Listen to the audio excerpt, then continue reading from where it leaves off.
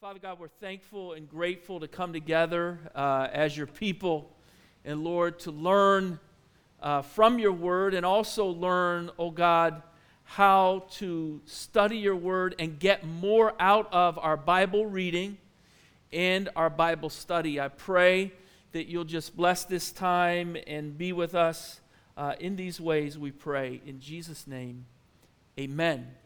Amen. So tonight, we're going to talk about understanding historical narrative in the Bible. In other words, when the Bible writes about history, how do we understand it?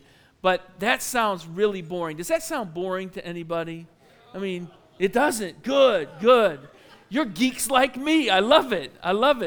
But the idea is how to squeeze all the juice out of the Word of God that you can, how to understand it better, and how not to misuse it.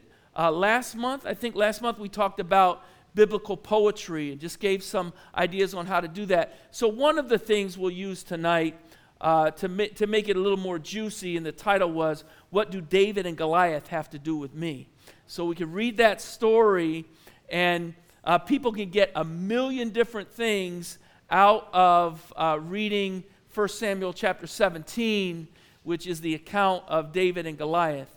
But there are some things we may get out of it that are valid, and there are many things people may get out of it that are invalid. The biblical author is not making that point. So how do you know what point the author's making? How do you know what is a valid application of truth from a biblical narrative, from a story that's written in the Bible, and what is not an appropriate message or understanding to get out of that? So we're going to talk a little bit, first of all, about biblical narrative overall. First of all, so narrative is the most frequently found form of literature in the Bible. 40% of the Old Testament and 60% of the New Testament is narrative. It's story. So God didn't just come down. He gave 10 commandments, remember, on the mountain. But he didn't give us 66 books that just lay out, do this, do this, do this, and do this.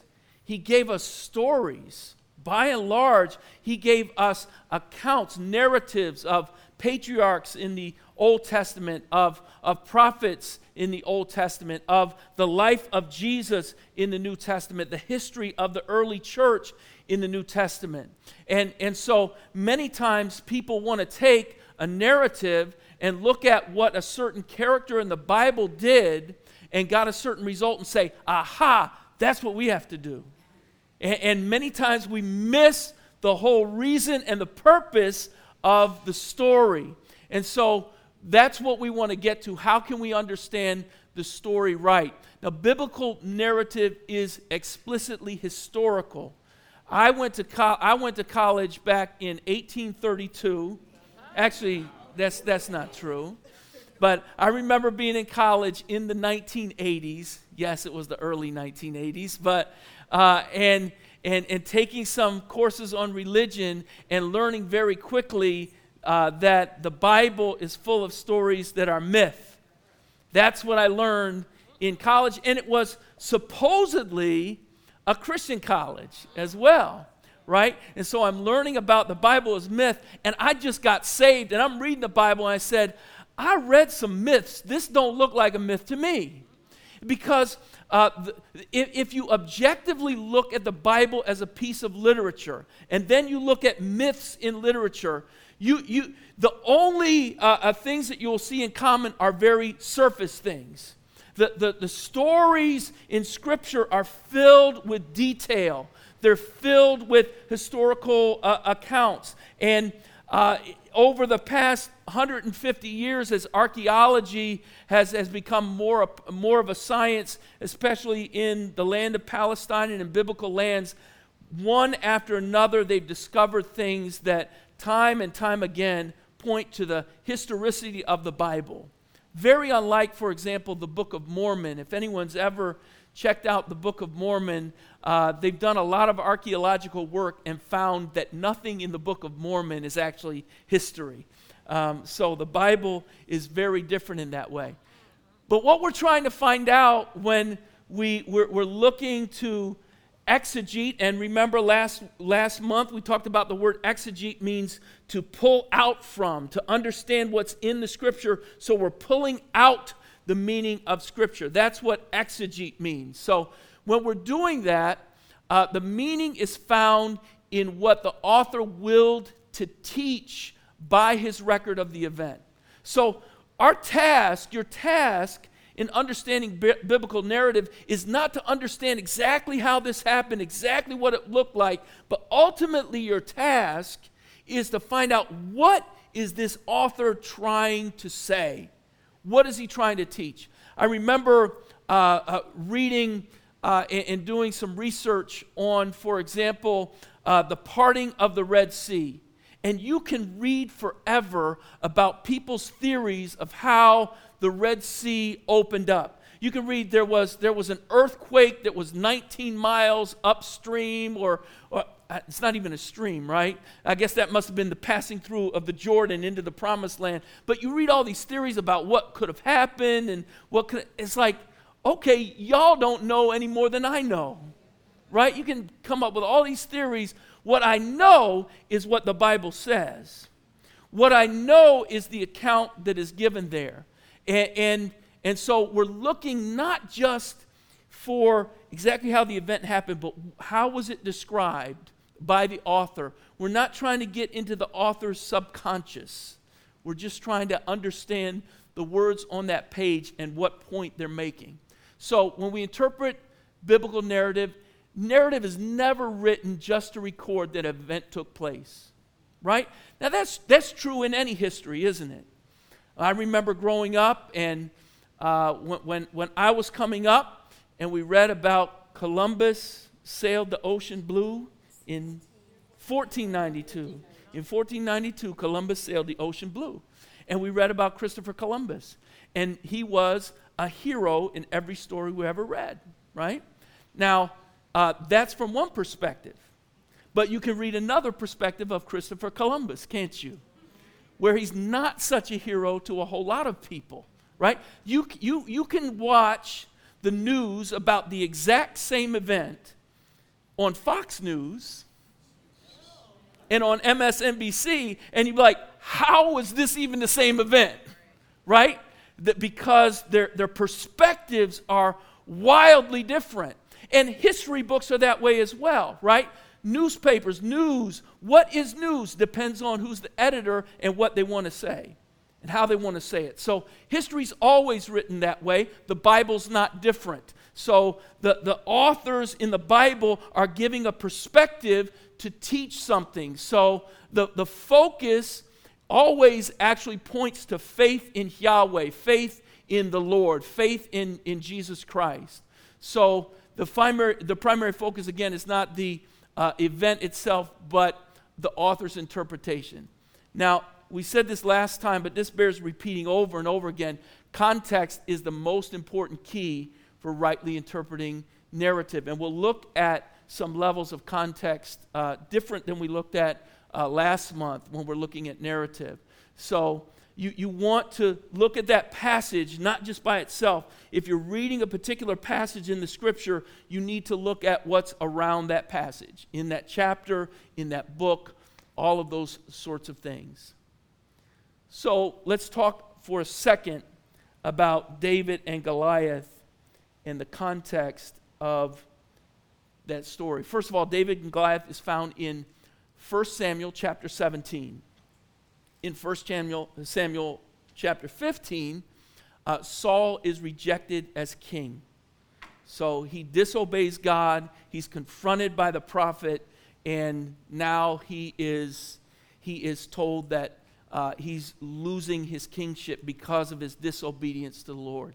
In chapter 16, this young little shepherd boy, David, not the choice for the prophet, not the choice for the father, not the choice for anybody. He's out in the field, and the prophet's looking at all these other good-looking, tall, older sons thinking that must be the one, but little David comes in and God anoints David as king. And then later in that chapter, you see that David is called to serve Saul because Saul's having some issues and David can play some instruments and soothe Saul. And so Saul comes in, that's his first contact, or David comes in, that's his first contact with Saul.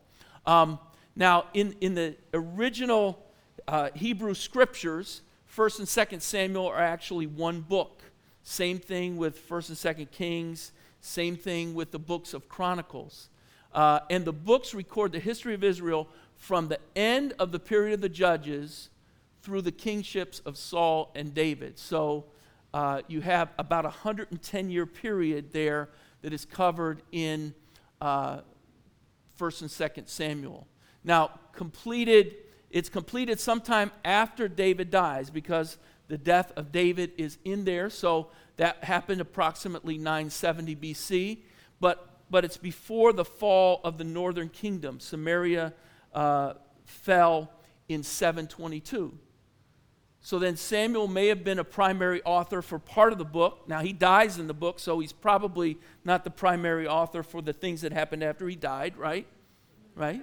He was a prophet, but he didn't write all that.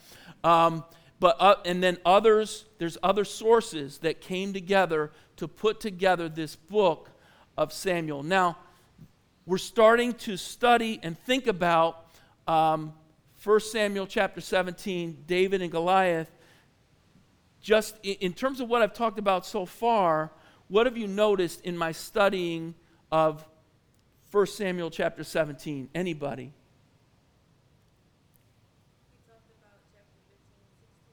Okay. Talk about chapter 15 and 16. We talked about 1 Samuel and 2 Samuel together. We talked about history and authorship and all these other things. We haven't even read the text yet, right? We haven't gotten there yet. So there's background things that you do if you're really going to study the text. So just some more things about the context here. Joshua, Judges, Samuel, and Kings are considered the former prophets in the Hebrew canon. We don't talk about them as prophets, right? Of those books as prophetic books. But in the Bible, in the Hebrew canon, they were considered the former prophets. Now, the books are also known, this is a hard word to say, so I'm going to have you repeat it after me, as Deuteronomic history. Who wants to just stand up and say it real loud? Deuteronomic history. Raise your hand if you want to be the one, right here. I see that hand. You're confident. Give it to us. Come on, that's good. That's good. High five. There we go. Okay. So you too can say Deuteronomic history. So they lay out the history of Israel from the time of the Judges all the way through the monarchy and the kings of Israel up to the time of the captivity of Israel. So they lay those things out in light of the book of Deuteronomy, and that's important.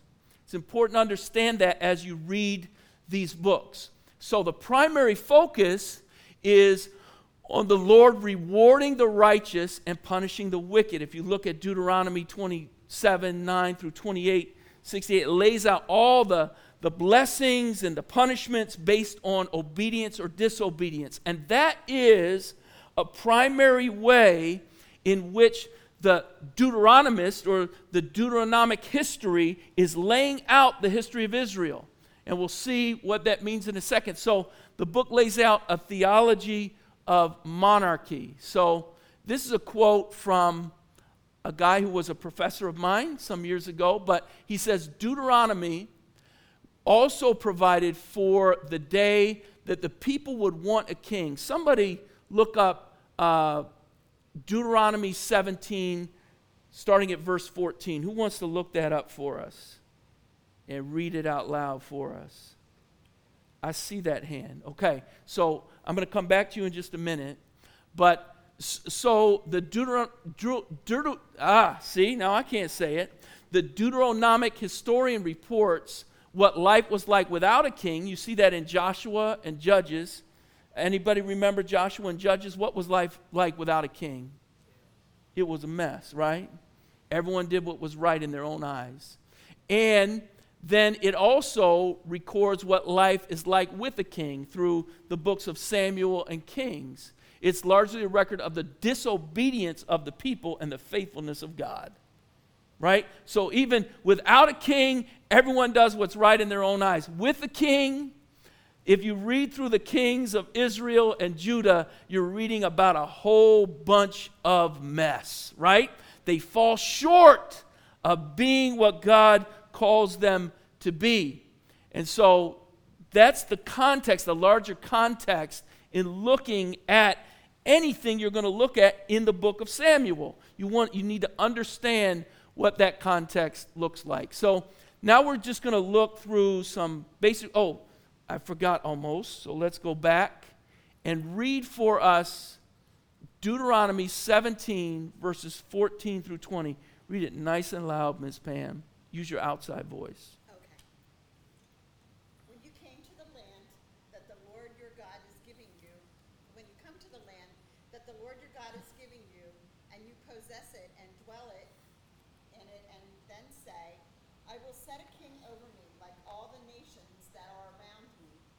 You may indeed set a king over you, whom the Lord your God shall choose. One from among your brothers you shall set him as king over you. You may not put a foreigner over you who is not your brother. Only he must not acquire many horses for himself, or cause the people to return to Egypt in order to acquire many horses. Since the Lord has said to you, you shall never return that way again. And he shall not acquire many wives for himself, lest his heart turn away. Nor shall he acquire for himself excessive silver and gold. And when he sits on the throne of his kingdom, he shall write for himself in a book a copy of this law, approved by the Levitical priests, and it shall be with him, and he shall read in it all the days of his life, that he may learn to fear the Lord his God by keeping all the words of this law and these statutes and doing them, that his heart may not be lifted up above his brothers, and that he may not turn aside from the commandment either to the right hand or to the left, so that he may continue long in his kingdom, he and his children in Israel. All right, so what are some of the things you notice about that description of the king that would be king over God's people in Israel? What are some things you noticed about that description? Avery? Must be from the people of Israel. Right, can't be a foreigner, can't be from somewhere else. He has to be an Israelite. What are some other things you notice about that description? Yes? Tall and strong. Not in the description, Doc. But that's a good one, though. I know you were messing with me. What's that? Well, there were some giants. Goliath was one, right?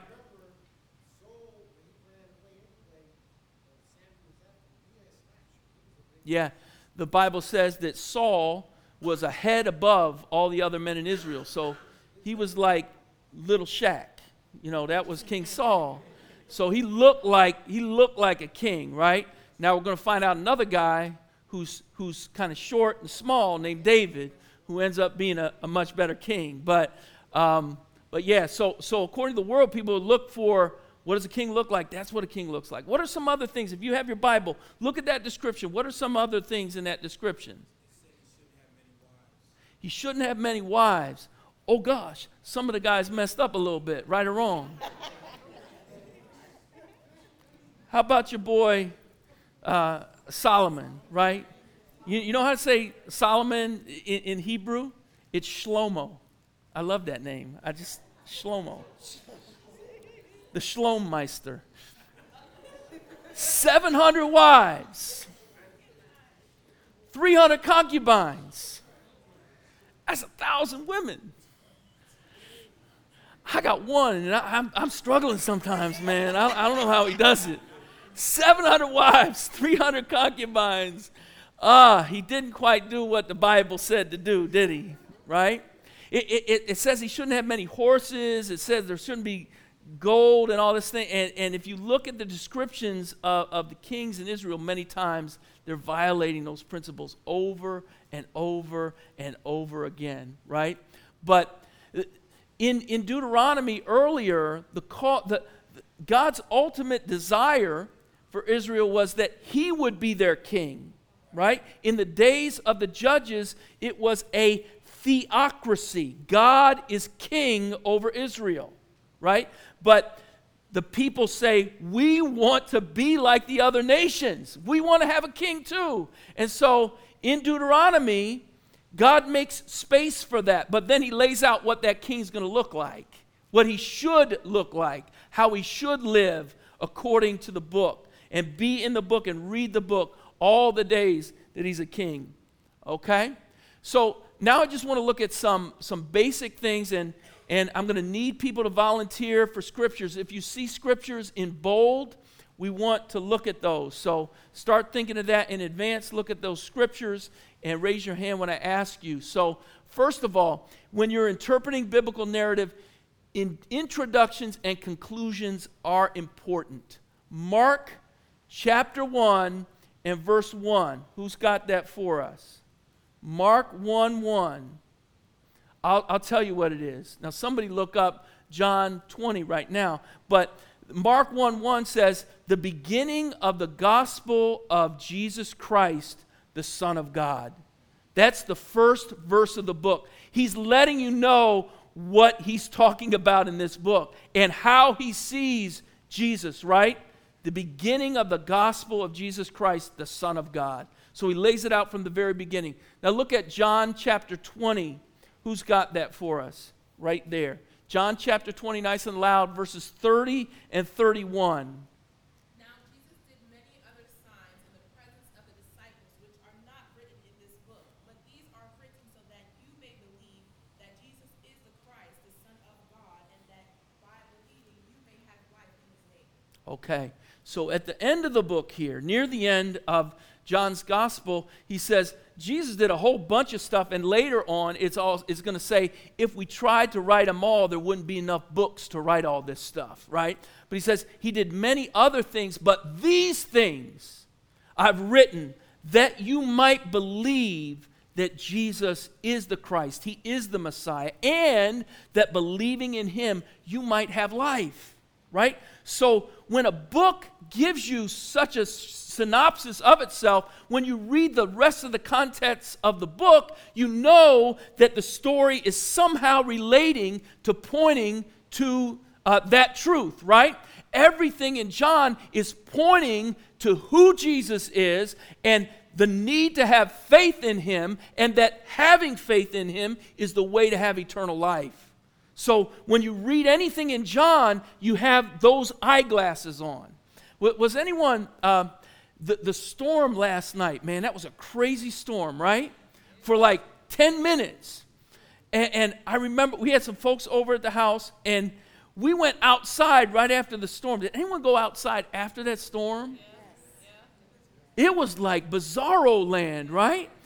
I felt like I had yellow tinted glasses on. I'm like, what is this? My wife was like, I don't know if I like this.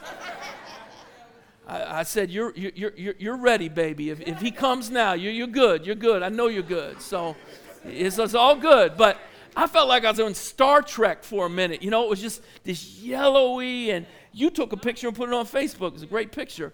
But it was like, wow, it's weird. But you know, it felt like going out with the different glasses on to make things look different. But when the scripture clues you in like this, it gives you different glasses and a way to view the contents of that book. It's like a key, like you just got the Cliff's Notes for the Gospel of John right there. You just got it. So you got insight, and it helps you to understand the book better. So introductions and conclusions are important.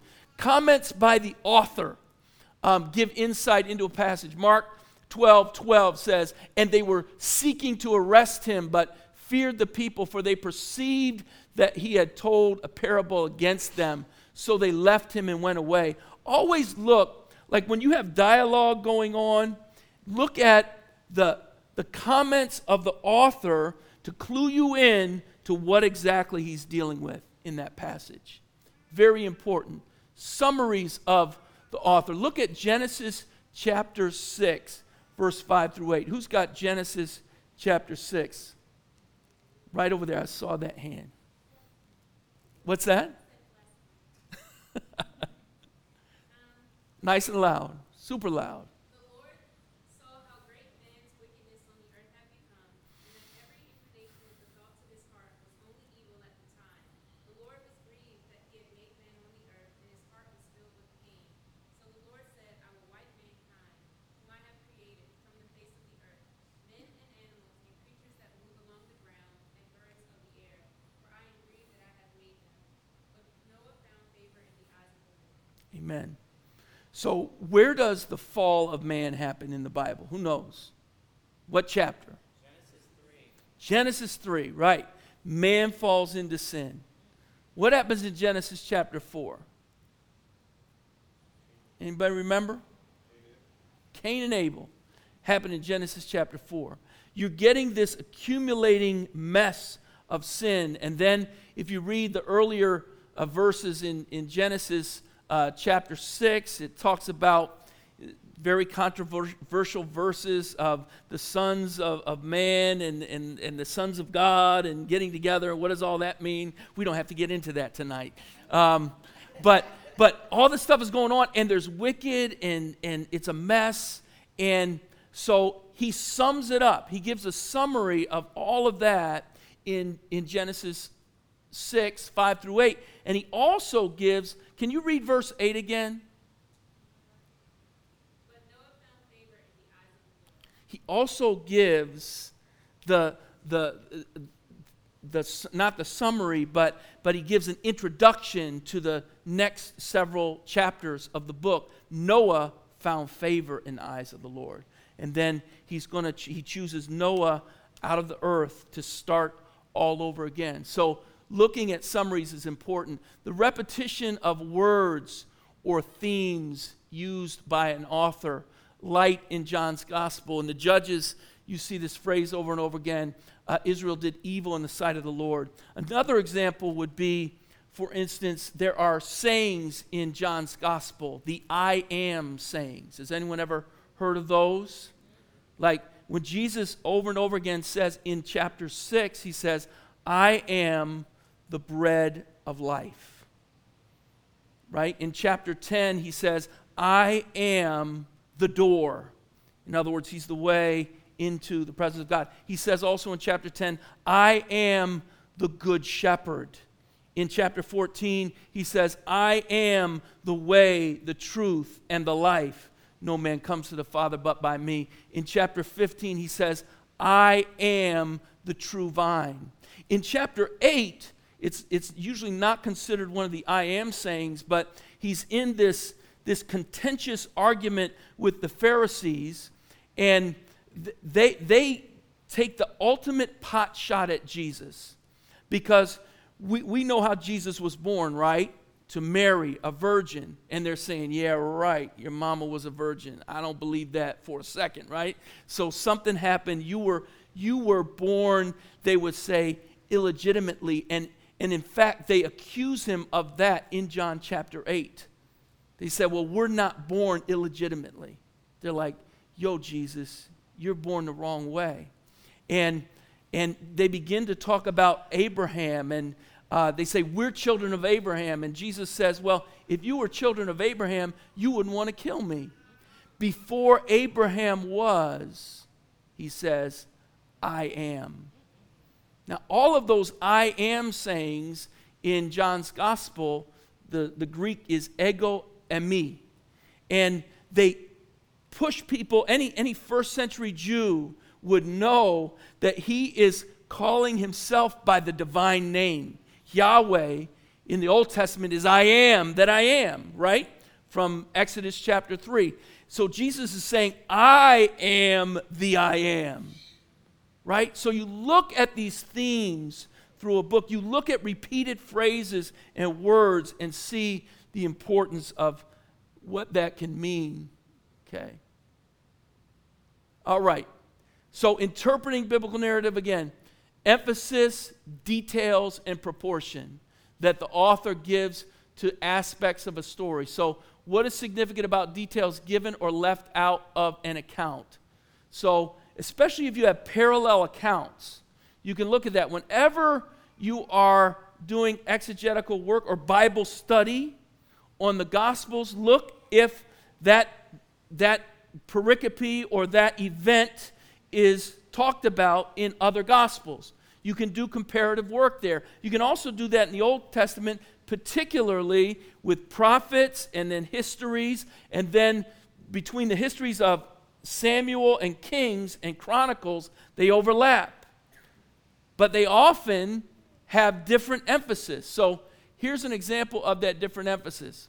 1 Kings 8, verse 16 says, "Since the day that I brought my people Israel out of Egypt, I chose no city out of all the tribes of Israel in which to build a house, that my name might be there. But I chose David to be over my people Israel."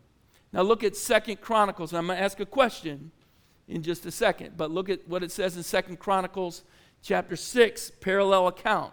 "Since the day I brought my people out of the land of Egypt, I chose no city out of all the tribes of Israel in which to build a house, that my name might be there. And I chose no man as prince over my people Israel. But I have chosen Jerusalem, that my name may be there. And I have chosen David to be over my people Israel." This is part of Solomon's speech as they're dedicating the temple. So tell me, what do you notice that's different about those two accounts? What pops out at you as being different? Jerusalem. So he's making a very specific point in the passage in Chronicles about Jerusalem. Now, the book of Chronicles was written well after Samuel and Kings were written. It was written after the people came out of exile. They had been in Babylon for 70 years. They went back to the land, and here they are. They think it's going to be incredible and wonderful in the land, and guess what happens? It's hardship and difficult and trial, mostly because of their own disobedience, right? So many of the latter prophets prophesy about this, and so they go there and they're building their homes, but they're neglecting, first of all, the walls of Jerusalem. Nehemiah has to get in there and work on that, and then they're neglecting to rebuild the temple, which God called them to do, because they're doing their own thing, and they're wondering why the land is not plentiful, why it's difficult to live, because they're not obeying the Lord. They're running into the same issues that they ran into before. But the writer of Chronicles is writing to give hope to the people of Israel. He's writing to give them hope. And so he mentions Jerusalem by name because they're now back in the land, and he wants them to remember the fact that God has established his name in Jerusalem and that they are God's people gathered in that place. So he makes a special emphasis. You can also look, for example, the story of David and Bathsheba in 2 Samuel 11. Is that a pretty important thing in David's life, do you think? It's kind of important. Are you glad that you know that about David? I mean, this is not like reality television or anything, but it gives us a full view of who David was. He was a great king, he was a great man, but he made a great mess, right? He made a great mess with Bathsheba, and we see that in 2 Samuel 11. We wouldn't see that if the only history that we had from the Bible was in Chronicles. Because in Chronicles, if you can believe it or not, when it talks about David, it never once mentions the issue with Bathsheba. Doesn't even mention it. Solomon's wives are talked about in 1 Kings chapter 11. 700 wives, 300 concubines. All this stuff is mentioned, and it talks about it in such a way to let us know that he was being disobedient to God by marrying foreign women, and therefore that was bringing him down and bringing down the kingdom, right? So That is Deuteronomic history. It wants to say, if you disobey God, you're going to reap the consequences of your disobedience. You're going to reap the curse. Ultimately, you're going to go into exile. That's what the writer of Samuel and the writer of Kings are trying to tell us. The writer of Chronicles, when he lays out the life of Solomon, if that's all you ever read about Solomon, you would think he was the bomb diggity times 10. I mean, there's nothing wrong with Solomon. Solomon's got it all together. He is the man on steroids. But again, he's looking at history from one angle to give hope to a people who have been set free from captivity but still don't understand their destiny in the land. So he's writing to give them hope. So here we go. Again, authoritative speakers to look at in Scripture. When Jesus talks, you better listen, right? Right? Now let me say one thing about that. There's a phrase that I've heard, and there's even a website and all this other stuff about red letter Christians. Has anyone ever heard of that? Has anyone ever had a Bible where the words of Jesus are in red? Like, I have no big issue with that. Matter of fact, I have one study Bible by a pastor, and all the words in the Scripture are in black, but his words of commentary are in red. I said, dude, you shouldn't do that. That's not smart. That's not good. But anyway, I'm off point. The words of Jesus in red. That's nice. That's fine. But the issue, some people would say, I'm a red letter Christian. Man, the things that Jesus said, I'm going to stick with those things. What Paul said, he may not agree with Jesus. What the Old Testament says, don't necessarily know about that. And a lot of people look at their scriptures that way. We can't do that. All of Scripture speaks of the salvation of God through Jesus Christ. It's all pointing to Him. So we need to look at all of Scripture that way. Now, having said that, when you read Scripture, sometimes people are talking in Scripture and they're making points, but sometimes their points are foolish, right? So you don't want to take someone's foolish point and just look at that verse and say, well, the Bible says, and then talk about some foolish point that one of Job's friends made, for example, right? Made a lot of foolish points, and there's a lot of things like that, so you need to interpret it rightly. But look for comments from prophets, from Jesus, from others that carry weight to be clued into the meaning of Scripture. So in 1 Samuel chapter 17, David and Goliath, David's voice is the voice of an anointed king who's operating in faith. Saul's voice is that of a rejected king who refuses to obey God. So if you, we're not going to have time to get into this in any detail, but go back, read 1 Samuel 17. Look at everything that Saul says. Look at everything that David says. This is just one example. Verse 32, David said to Saul, let no man's heart fail because of him. Speaking of Goliath, your servant will go and fight this Philistine.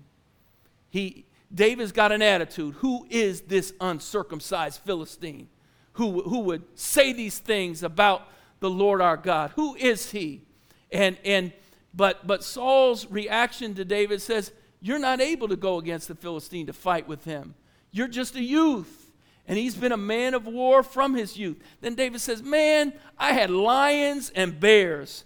I was a shepherd, and I was able to kill the lion and to kill the bear. He has faith. Saul still can't get over it. He says, you need to wear my armor. So he's looking at things by the way of the flesh. David is looking at things by the way of the Spirit. Can you imagine David, a little, small kind of dude, putting on the armor of Saul, who's probably a foot taller than him? That must have been a jacked up look, right? It didn't even look good. But David said, I can't wear this stuff. I haven't tested it. I don't know it. But I know that the Lord will give victory to his people. So when you look at David's voice, you see the voice of an anointed king. You see the voice of someone who has faith in the Lord and who moves in that faith. Saul, not so. So that's important clues in looking at narrative. Who's speaking? What does it mean?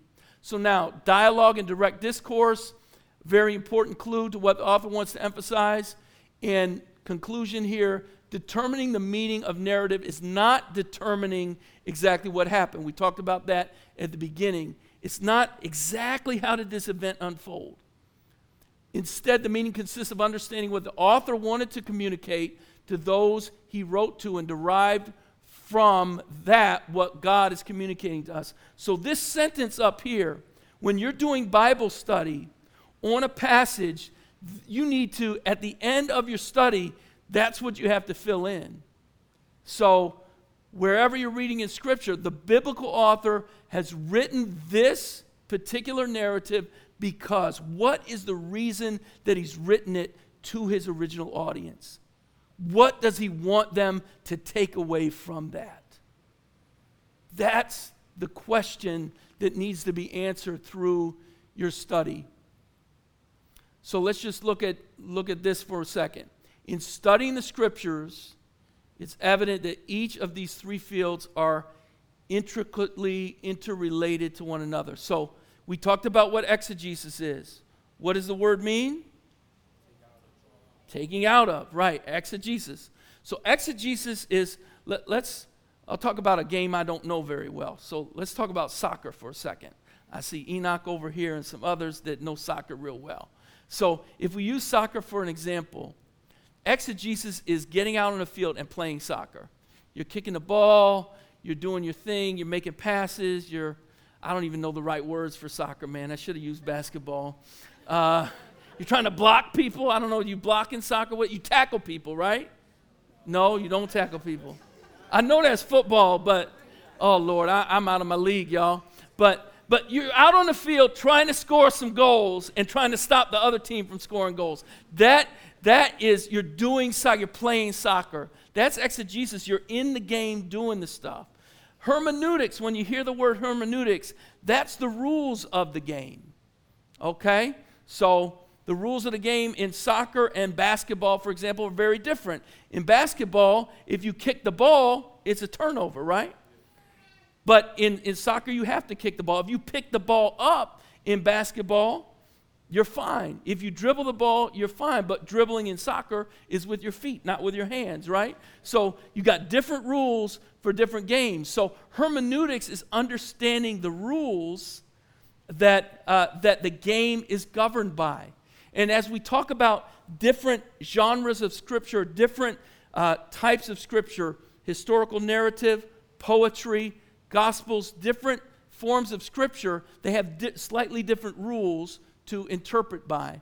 And then systematic theology is kind of like looking at the history of the game. So when we talk about systematic theology, we're putting together all of what's been learned and looking at every Scripture that deals with a particular subject, and we're looking at that, okay? So that's how that interrelationship happens. Couple more things here, exegesis and gospel communication. Now, here's what often happens. When we talk about a story like David and Goliath, exemplary or moralistic understanding. Ask, how are these people like us, and how are they examples to us? So it goes straight from the biblical account right to me and you and says, okay, then what do I do? We'll look at that in a second. Redemptive historical. Ask, how is God working out his plan and for all his plan once and for all with us in view. So we're looking at the grand scheme of God's plan. And that's how we need to examine Scripture. We need to look at all of what God has done and where this fits into his plan of salvation. And then typology. You'll see Pastor E does this a lot in his sermons. He's done it the last few weeks as he's looked at different characters in the Bible. Joseph, we talked about how Joseph is a type of Christ. We see that with David. We see that in this story. David is the anointed king. He ultimately fails to do what he's called to do, but he is still looked at as the great king of Israel, the one to whom we can look back and have hope that there's one greater than David that will come from his lineage, even Jesus Christ, right? So we see the typology in David's life that points forward to Jesus Christ. And so we can understand things from David's life through that grid. Now, again, looking at exemplary, we would say something like, we should be like David and slay the Goliaths in our lives. I could say it like this here. If life gives you lemons, you squeeze those things and make some lemonade. Glory to God. If there's something big in your way, it doesn't matter how little you are. Because you have a big God. Amen. So a lot of that is what's on TV. That kind of preaching gets ratings. Sometimes that kind of preaching can build big churches, right? Because it just seems like it fits so good. Wow, I'm little. He's big. I think I can take him. I don't want to tell you the story about me being at the gym the other night, but I'll tell somebody later. But a big guy was calling me some names. I said, glory to God.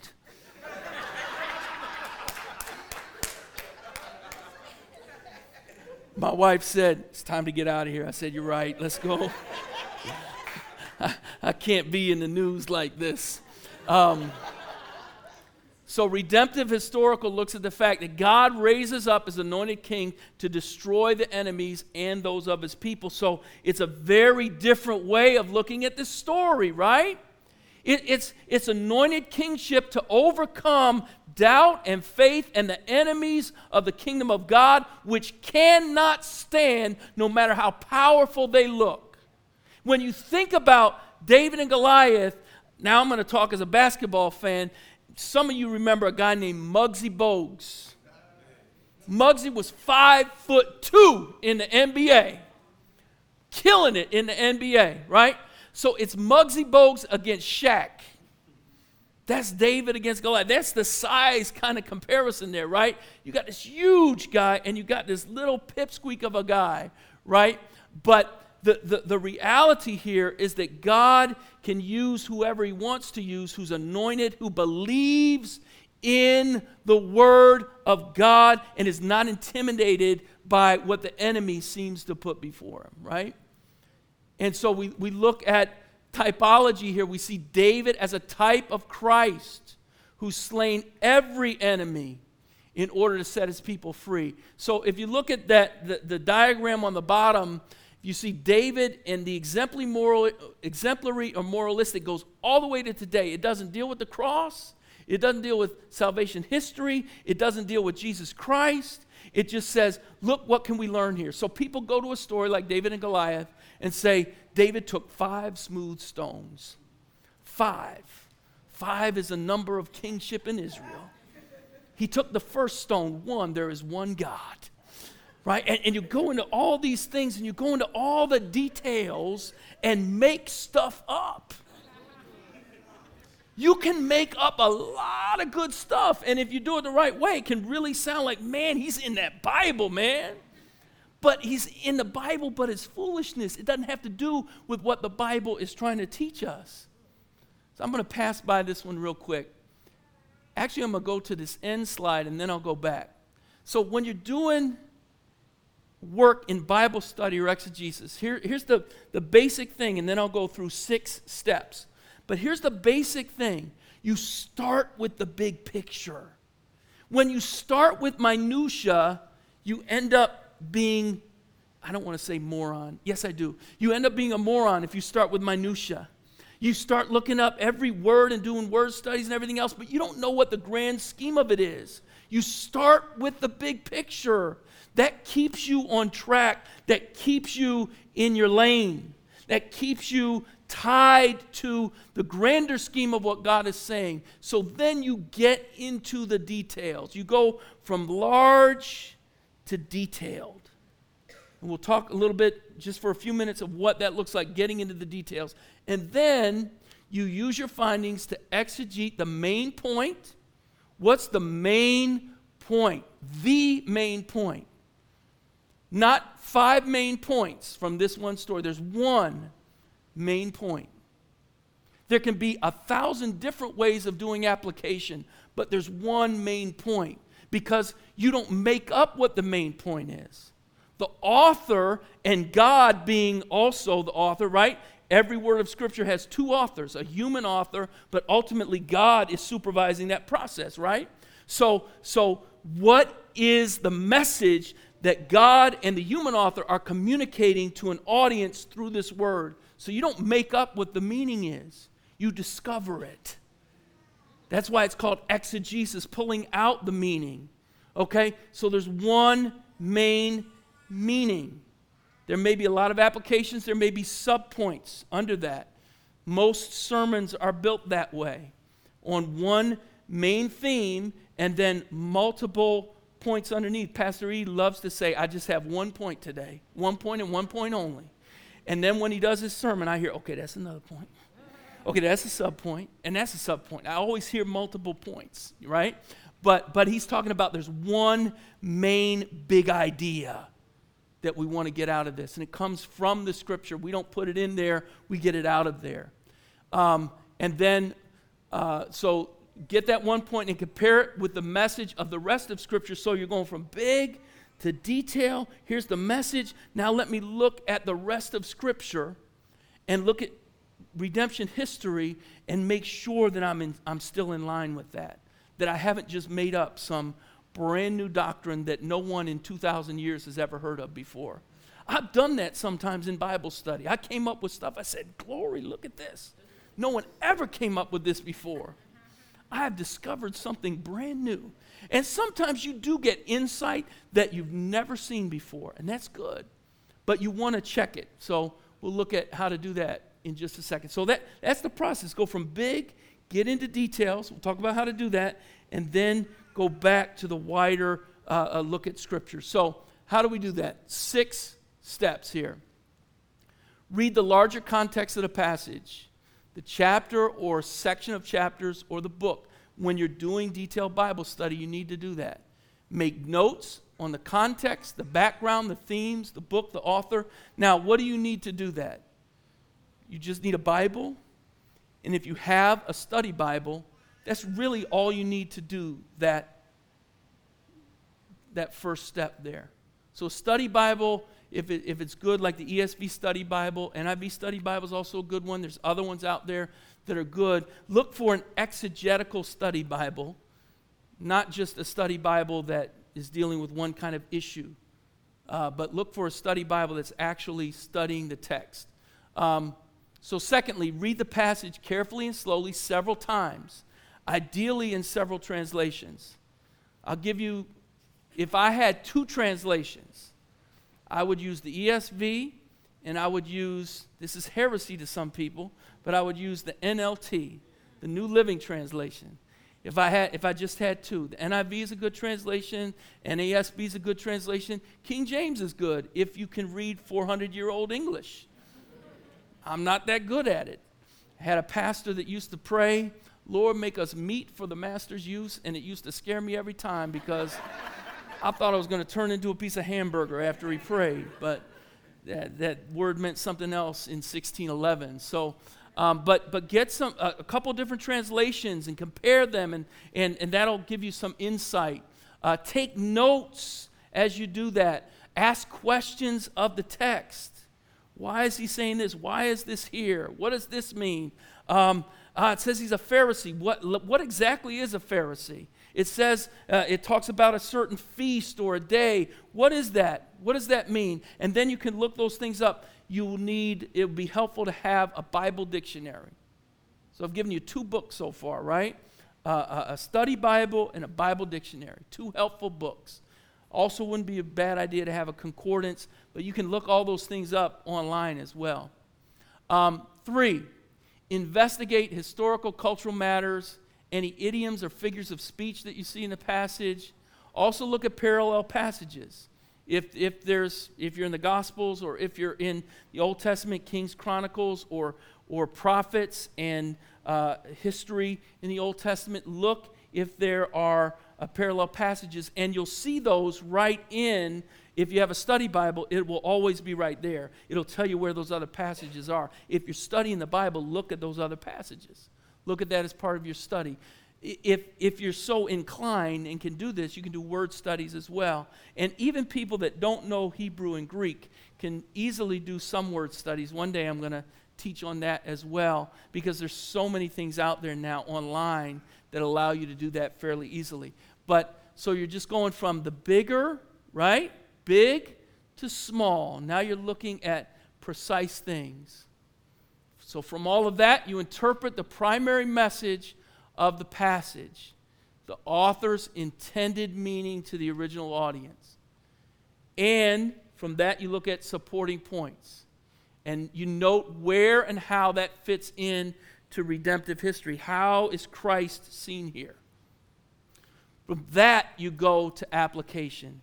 You see, application comes at the end, not right near the top, because you really need to determine accurately the meaning before you can know what application should look like. You need to do that work first. So look at application of the passage for your audience, for you and your audience. If you're preaching or teaching this or whatever, so you got to look at it for yourself first, and then to anyone who you may be sharing it with. So that means you ask this question: what should I do, say, believe, or think as a result of this passage? What should I do, say, believe, or think as a result of this passage? By the way, this will be, where does this get posted? On our Facebook page? So this will be on the Epiphany Fellowship Facebook page, this presentation as well. So it'll be on there. So here's the other piece. Here's what gets missed a lot. Also work through the how of application. I preached a lot of sermons where I told people a lot of things they should do. And if you've been under a lot of should sermons, you should do this, and you should do that, and you should do the other thing, at some point you feel like someone is just shoulding all over me, and that doesn't feel very good. That just does not feel good. You just keep shoulding on me, right? When you go there with application, it's not just what you should do, but how do I do that?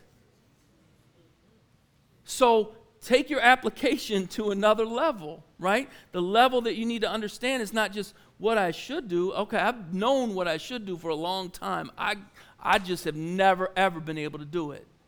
Let's get practical and real and say, how do I do that? Not just what should I do. So work through the how. And then the sixth point is real important. Check your work with others. Now, that can be other books and sources you have, and that's great, and it should be. Hopefully, you have some sources that you can go to, but also check it out with some other people that know their stuff. It's interesting, even, as pastors here are doing their messages, and we're always talking to each other about maybe something that we found in the text and just kind of checking it out, and what do you think about this? And I really think I found this here. So we're always bouncing stuff off of one another, and then we're also going back to reliable, trusted, good sources to make sure that we're not going off track. Early in my Christian walk, I was in a church where the gospel was being preached. I call it Epiphany Fellowship 1982. That was this church, right? In a lot of ways. So it kind of looked like Epiphany, different folks, and a lot of young people, and all this stuff. It looked very Epiphany-ish. And the pastor was preaching the gospel, and then he started changing his message. And it eventually became a full-blown cult, and still is to this day. People die there because the pastor, or whatever he's called now, because now they're not officially a church. They lost their 501c3 status. They lost a whole bunch of stuff, but he still has followers. His daughter died a few years ago because she didn't get any treatment for her advanced cancer, because he had not said you can. and other people there have died. He went off from the scripture in all kind of crazy stuff, bizarre stuff.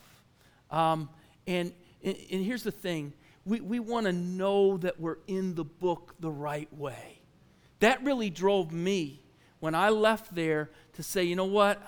I never want to do that. I want to be able to study this book and know what it says and not lead myself, my family, or anyone else astray from this book. Because you can do that in powerful ways from the Bible, right? People use the Bible to teach all kind of stuff and to prove all kind of stuff, and much of it is foolishness. So checking with others, looking at reliable sources, especially if it's something novel or new or different, make sure that that really is there. Just don't start proclaiming a brand new doctrine because you found it and no one else ever has. Be careful of that. So that's basically it for today.